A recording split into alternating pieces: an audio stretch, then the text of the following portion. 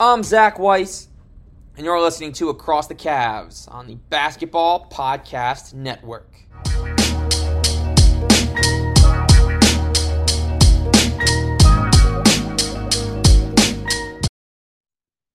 Good afternoon, ladies and gentlemen, and welcome inside the latest edition of Across the Cavs. It is a new month, February indeed. In football news, Tom Brady retired, no comment, different sport, good for him, had a great career. In Cavs lands, we got 3 birthdays today. Dang, Adele didn't have a great tenure. He only shot 36% from the field in his 19 games, but he did play 19 games for the Wine and Gold, so happy 26th birthday to the Aussie. Dang, Adele. Andrew DeClercq turning 50, a couple of solid years with the Cavs, some big rebounding games over the course of his career, and a happy birthday and rest in peace to Robert Tractor Trailer, who would have turned 46. Lost way too soon, did have a couple of years in the Wine and Gold, and his son is not Cav, but similarly tragic. Rest in peace to Kevin Garnett's old best friend and Timberwolves star Malik Sealy, who would have turned 53. Kevin Martin rounds out the NBA birthdays, turning 40, one of the prettiest, to some, shooting techniques of all time. But we're here to talk Cavs. We got plenty to discuss. And joining me to do it today, we've got Bob Schmidt of the Fear the Fro podcast. A pleasure, Bob, to welcome you on. Thank you for having me on, Zach. Appreciate the invite. Yeah, and so, Bob, I take it off the pod name Fear the Fro, you're a big fan of the man with the Fro, Jarrett Allen. I am. He's probably my favorite player on this current construction of the Cavs. I tend to gravitate towards big men.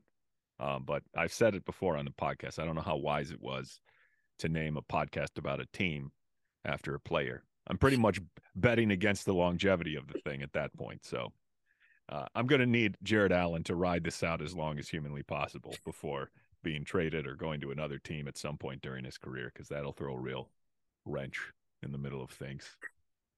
Well, hey, the good news is the Cavs are not a lottery team right now, so they won't draft the next great center and create a very unnecessary logjam like some other teams around the league have in these last 5 or 6 years. That's the good news, right? You should have at least a couple of seasons. You have the whole duration of this contract. Absolutely. Plus, I mean, I said on the last podcast I did with the guys from Jack Ramsey's, there's a distinct possibility that the name will have to be changed anyway. I'm just kind of throwing stuff out there into the world and not looking up trademarks or anything of that matter. So Ben Wallace rather at some point might say, "Hey, yeah, you know what? This is my slogan. I don't know what you're doing." Well, I will say, Bob, you're good though. He was Fear the Fro. You're Fear the Fro. Distinct difference between those sounds and number of letters used. So I think he have to talk to you. I like your idea, and I can always just slap the word podcast on the back and say, see, it's a completely different avenue of industry. So exactly. And so last night, we'll get right to it. It had the makings of what could have been a signature win. The Cavs started off on fire. Miami used the first timeout. It was a good beginning to the game. And then we get to the fourth quarter where things got a little ugly. What are your general thoughts on last night's contest with the Heat?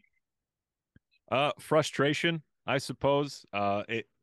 It's amazing. I mean, at halftime, I felt good because the Cavs were shooting so poorly. 5 for 22 from outside the arc. Mitchell and Garland were both struggling shooting-wise. And despite all that, the Cavaliers were only down by 3 points. So to be outshot at the line, to shoot that badly from outside the arc, and to still be in the game to basically the very end and then have it unravel, it's frustrating. I don't love those kind of games because it feels like you're leaving wins on the board. But credit to Miami for having a game plan and executing in the fourth quarter, because I think that was really the big difference here, is that I didn't love the looks that the Cavs were getting. I didn't love how for most of the first half they were very under control. They didn't have turnovers. And then the second half rolled around and they got a lot looser with some of the passing and tried to force some things. And we saw some bad turnovers in the fourth quarter too. Yeah, Cavs finishing that fourth quarter with 5 turnovers to Miami's 3. They shot 7 of 17.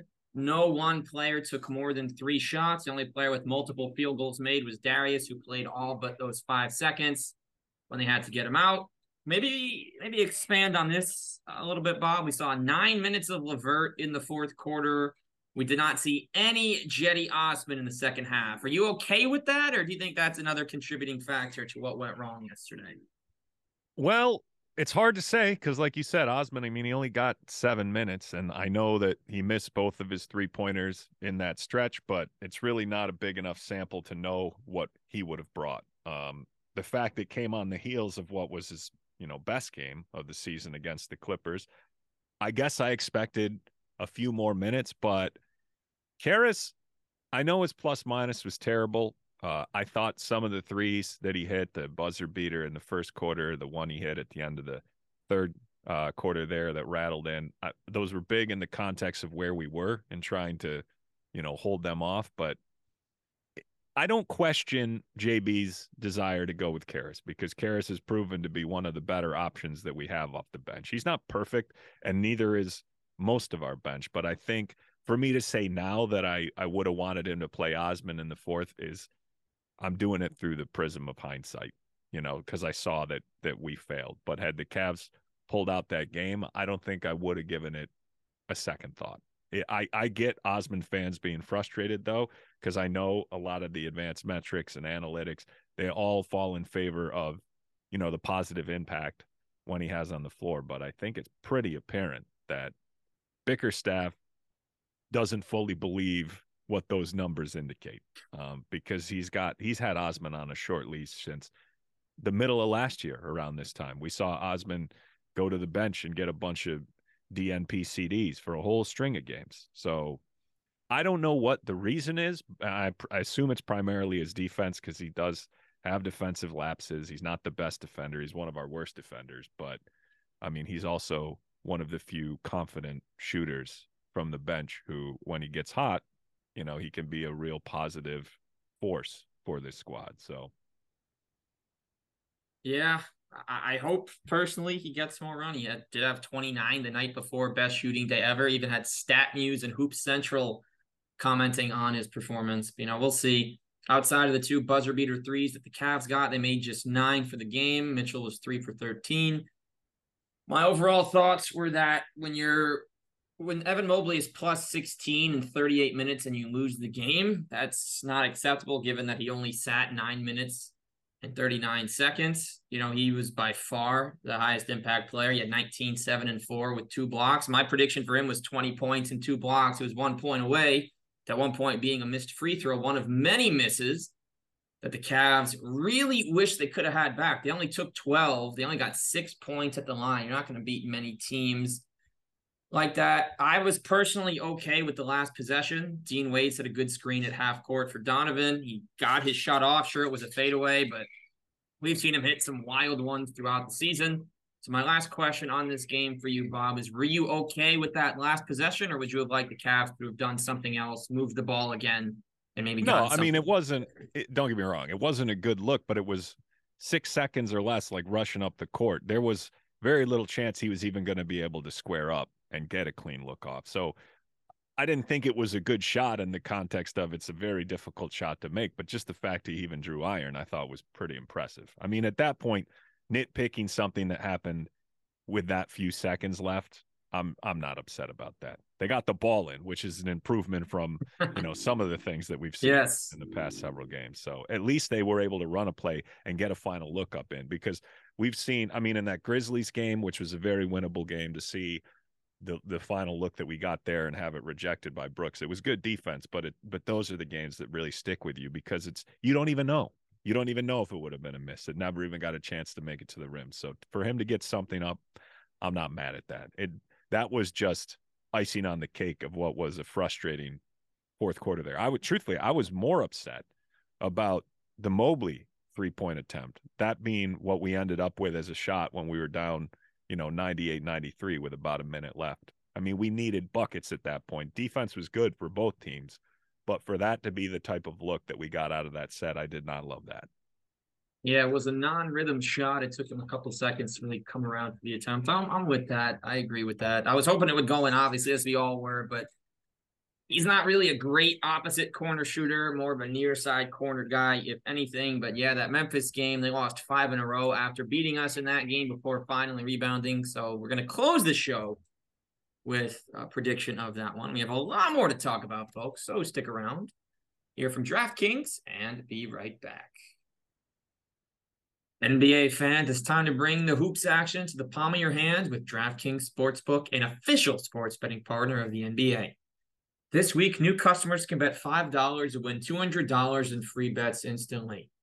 Plus, for a limited time, all new and existing customers can get a no-sweat, same-game parlay every day. I should probably hold off right now because they're struggling a bit, but I'm all in on the Cavaliers. I'm looking at Cavs spread. I'm looking at the over, and I'm looking for Donovan Mitchell points. I think Don is going to continue to improve as a scorer from his recent slide. I think we're going to score a lot, and I think we're going to get the win, underdog or not. So download the app now and sign up with code TBPN. New customers can bet $5 on the NBA and get $200 in free bets instantly. Only if DraftKings Sportsbook, an official sports betting partner of the NBA, with code TBPN. Minimum age and eligibility restrictions apply. Void in Ohio. See show notes for details. Welcome back, folks. Bob Schmidt of the Fear the Throw podcast. Zach Weiss. This is Across the Cavs. And Bob, we talk about Caris. We talk about Jetty. The Cavs with a number of other wing players, including Lamar Stevens, who had his first DNPCD since early in the season. Dean Wade filling more of the 4 role with a little 3 time. Was the first DNPCD for Kevin Love, probably of his career. So who are you hoping the Cavs might take a look at on the trade market? Trade deadline is now just 8 short days away. Well, for me, I think there's some things that I see a lot of the same names I'm sure you do. And I think there's a certain class of guy that's just unrealistic, whether I like them or not. And that would be guys like OG Anunoby or players like Bojan Bogdanovic, players that I think will, at minimum, require at least 1 first-round pick, perhaps multiple. That pretty much takes the Cavs out of their conversation. There's some guys on the fringes I wouldn't mind the Cavs taking a look at if they can be had cheap. And by cheap, I mean with second-round picks or with unimportant rotation aspects. Once we get into that discussion of giving up guys like Osman and Okoro or LeVert, it's essentially a case-by-case basis for me. So I'm sure I've seen a lot of the same names as you have. I'll run through the guys that I've seen out there and tell you the ones that I'm intrigued by, in the sense that I think that they're a little more gettable and might not cost us one of our main rotation pieces to acquire them.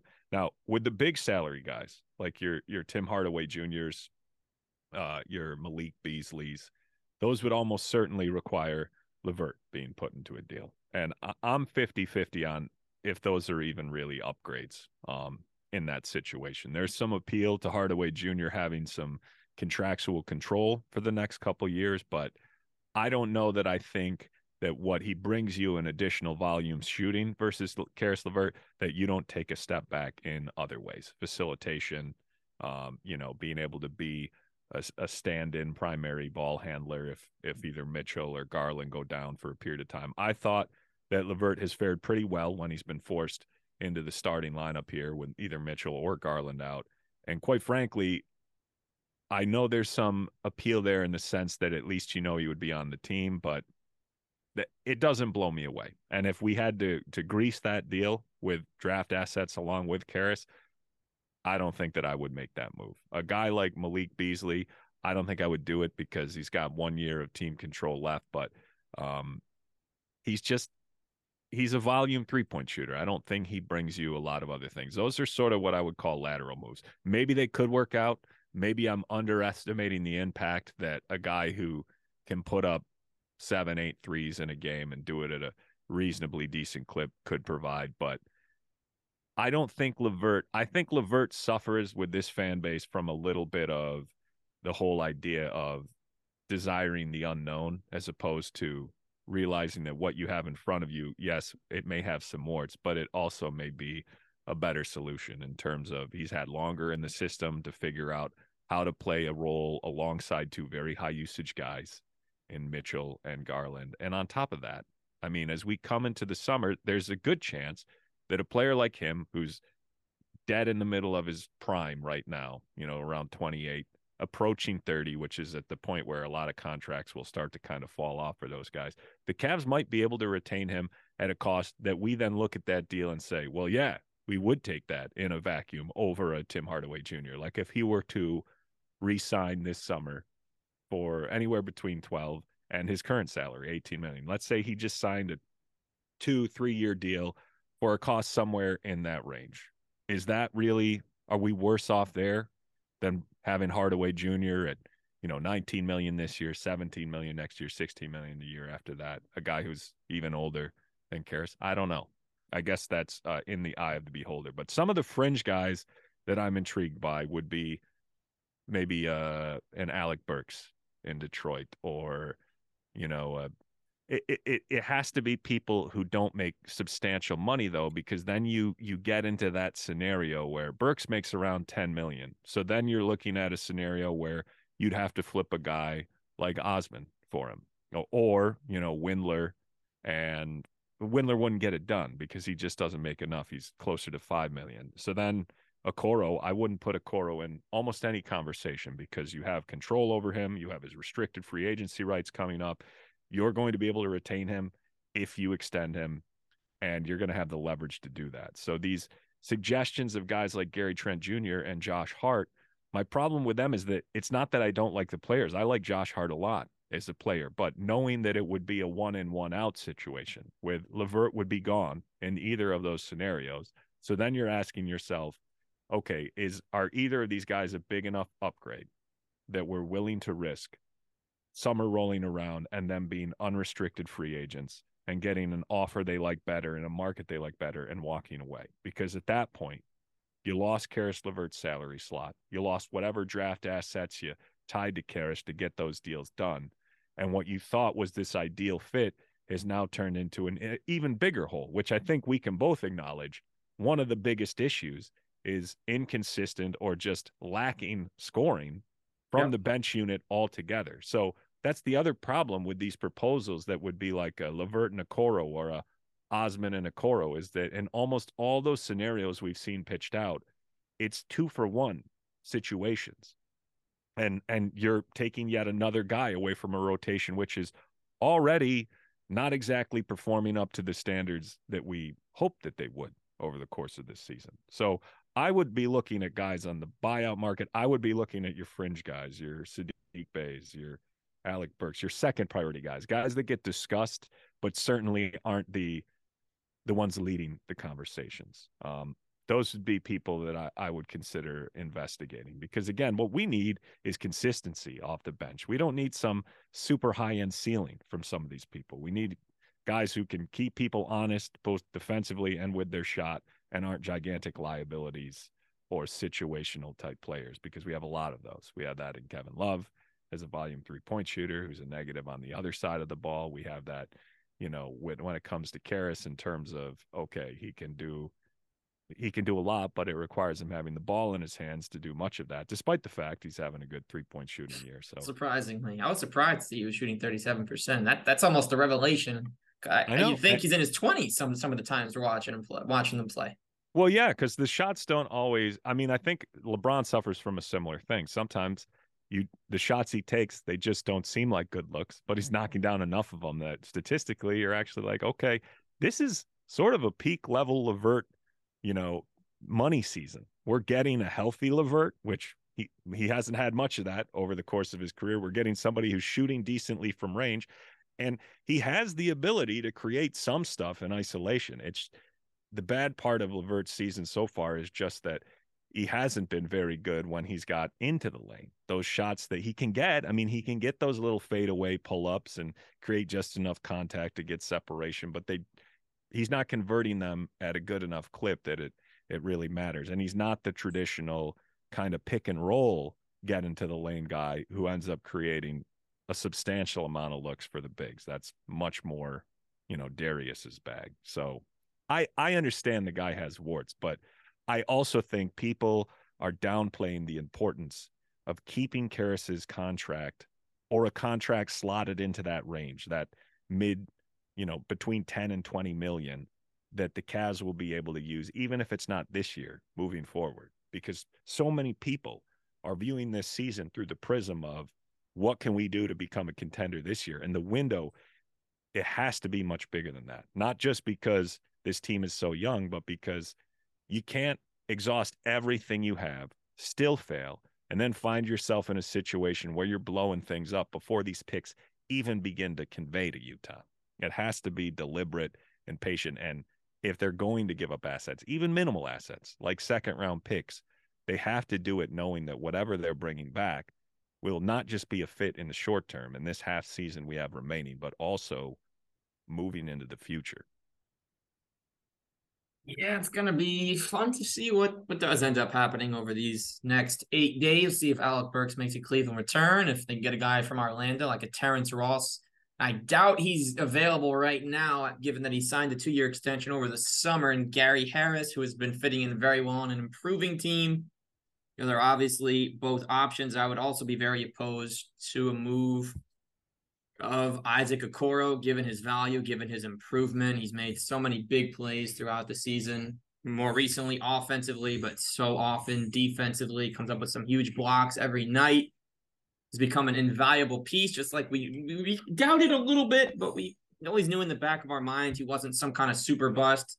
He's a capable player who should get paid some amount of an increase in salary by the Cavs this summer. Yeah, Gary Trent, probably not. Josh Hart, probably not. I do wonder what Portland winds up doing, but that could take a whole episode in and of itself.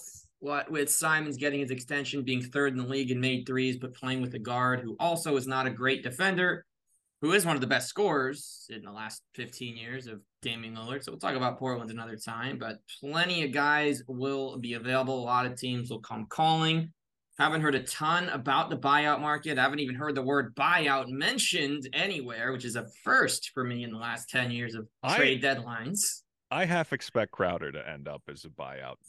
I mean, I know it's heating up this whole Milwaukee conversation, but I've always felt like Phoenix values him at a level that people around the league just won't, because he's not playing, because he's older, and because he wants a payday. How many teams are going to take a risk of trading anything but absolute garbage to get him? And if Phoenix digs in, they might find themselves with no deal on their hands at the trade deadline. And at that point, I think it turns into a Drummond situation where, and don't get me wrong, I'm not advocating for Jay Crowder. I don't even like the guy, but guys always come up in that scenario. And if anything, if there's one thing that's nice about the frustration the Cavs are having with wing options, is that you look at the other 4 guys in this lineup, and what veteran wouldn't want to come to a situation where there actually may be a role for him and he can plug in against, alongside superstars like that and a lineup like that. So in past seasons, when we're bad, I understand people don't come here, but I think you're going to get a muted version of what we saw when LeBron was with the Cavs, where people recognize our potential. And there is a possibility that the Cavs could find themselves in conversations for some people who make their way off other rosters because they want a chance to play more, compete more, and teams honor those requests. Yeah, going to be very fun next week.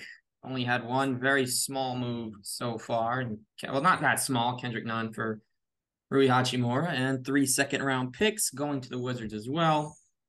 But we shall see how it plays out. What we will find out a little before then, Bob, is the All-Star Reserve should be announced tomorrow, barring any Shams, Woj, or Chris Haynes leaks. Who knows when those are going to start hitting?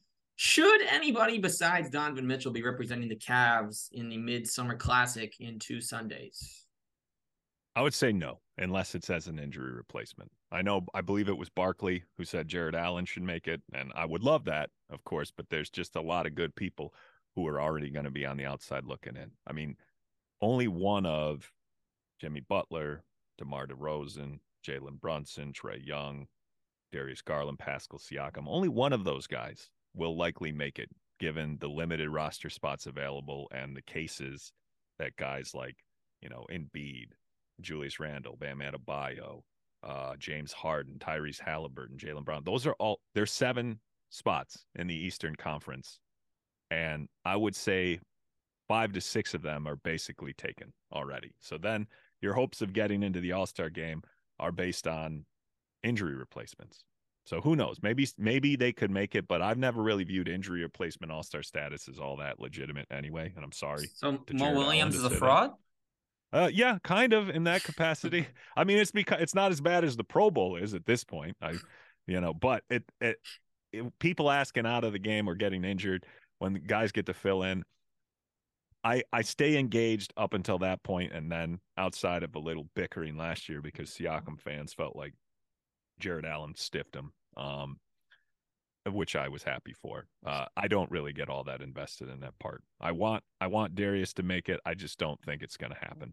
Also, because even if numerically you can make that case with his statistics, it's a difficult sell when you have primary guys on other teams, where you have Tyrese Halliburton, where even a Trae Young, who I don't think is going to make it, but are they going to take 2 Cavs before they take these other guys? Probably not.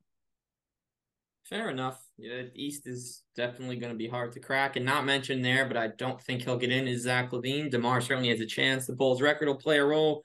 If it was up to me, out of everyone just mentioned, I'd be very surprised if Siakam. I know Toronto is also struggling. I think they're 6 games under 500. Siakam's averaging 25, 8, and 6, shooting 47% from the floor. I think you'd at least have to have some kind of consideration if we're just going off record. Absolutely. I was I going to said say that I thought he would go take ahead, the go ahead. 7th spot. Sorry. I said I thought he would be my last spot in. I think Randall is now probably leapt over him due to the Knicks playing a little bit better ball.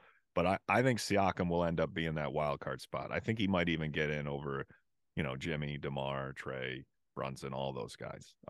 I guess we'll see how it pans out. I wouldn't be disappointed if Toronto got nobody in the All-Star game. But he has a case. Statistically, he's scoring more than he ever has, really, and the amount of usage that goes through him it's pretty impressive. Yeah, he's having an even better statistical season scoring wise than he did 2 years ago. Assists are down, steals are pretty much the same, rebounds are at a career high. I'm surprised only playing 36 minutes. Every time I see a box score, I swear he's played 44. But It does, nonetheless, it's worked somehow. yeah, it does seem like they ride their guys pretty hard. Yeah, the Nick Nurse, Tom Thibodeau, there's a couple other coaches out there that do it a little less discreetly. Well, see, I'm personally not a fan of that, just because I think that they have bench pieces that are losing growth opportunities, and they don't play their lottery pick, who actually would probably has insane per 36 numbers. And Obi Toppin, if he played 15 or 20 minutes a game, he could easily be averaging 12 or 13. They don't. He's basically in a Cedi Osman situation where he's guaranteed minutes, but he has to play behind the equivalent of a Kyrie or a LeBron in a given system because the coach loves him. I just feel really bad, especially as an Ohio guy. He went to Dayton.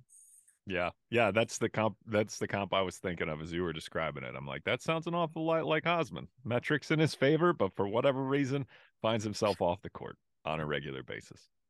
Yeah, and I've seen the Knicks a lot these last couple of years. Hopefully, he gets his opportunities again, but we will see. They have a couple of guys they're looking to move. We'll see if they're not too interested in that discussion.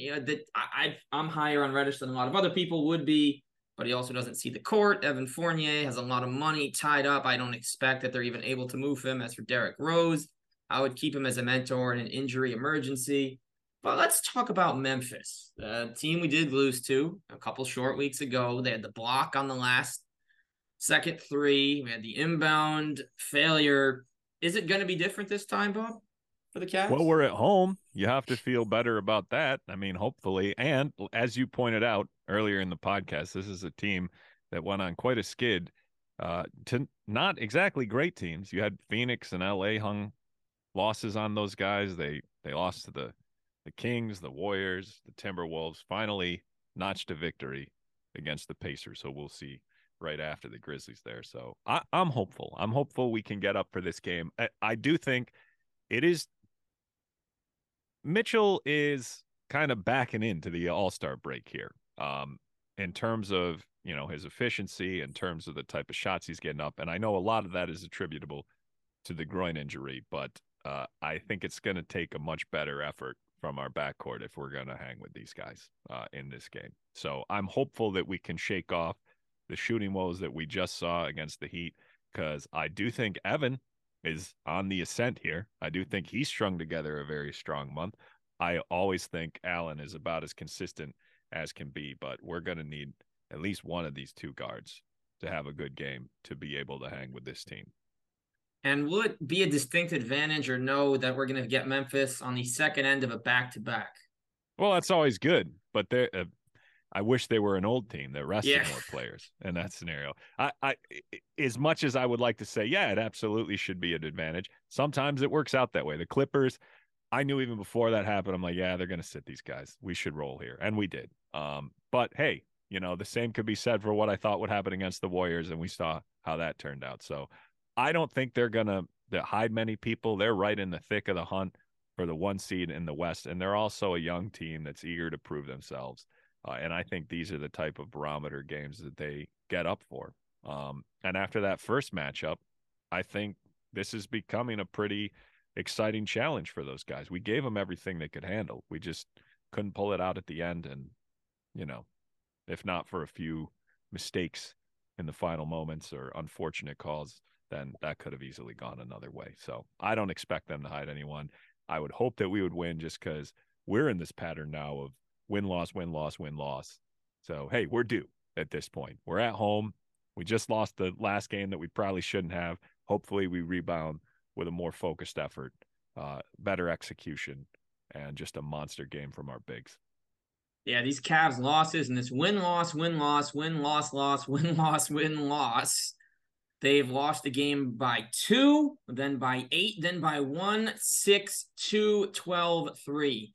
So definitely have to improve on the execution. I've not had a multi-game winning streak since December 31st to Jan 4, where we beat the Suns on the clutch play, which came after Donovan scoring 71, which came after eking one out a couple of days before to end the year in a game that was way too close. I'm not gonna predict this one.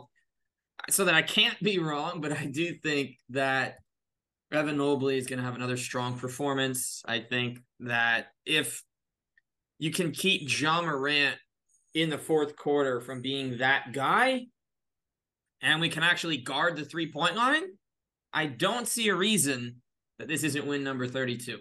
I'll tell you what I think is important, somewhat based on our recent trend, is we have to keep Morant from just destroying us getting to the free throw line, and we have to get some free throws ourselves. If we could get Jaren Jackson Jr. in a little bit of foul trouble, it would go a long way. But that has been trending in the wrong direction for the Cavs over recent games. And I know a lot of that is just due to Donovan's got to work back into a place where he's making more of those explosive moves as opposed to settling for jumpers. But it's going to be tough if we end up committing a bunch of fouls on Morant to hang in with these guys, because we need to do everything we can to get Jaren Jackson Jr. on the bench as much as possible.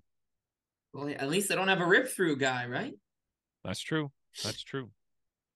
Yeah, should be a fun one. Hopefully, we are looking at a 32-win team in the next game, not until Sunday.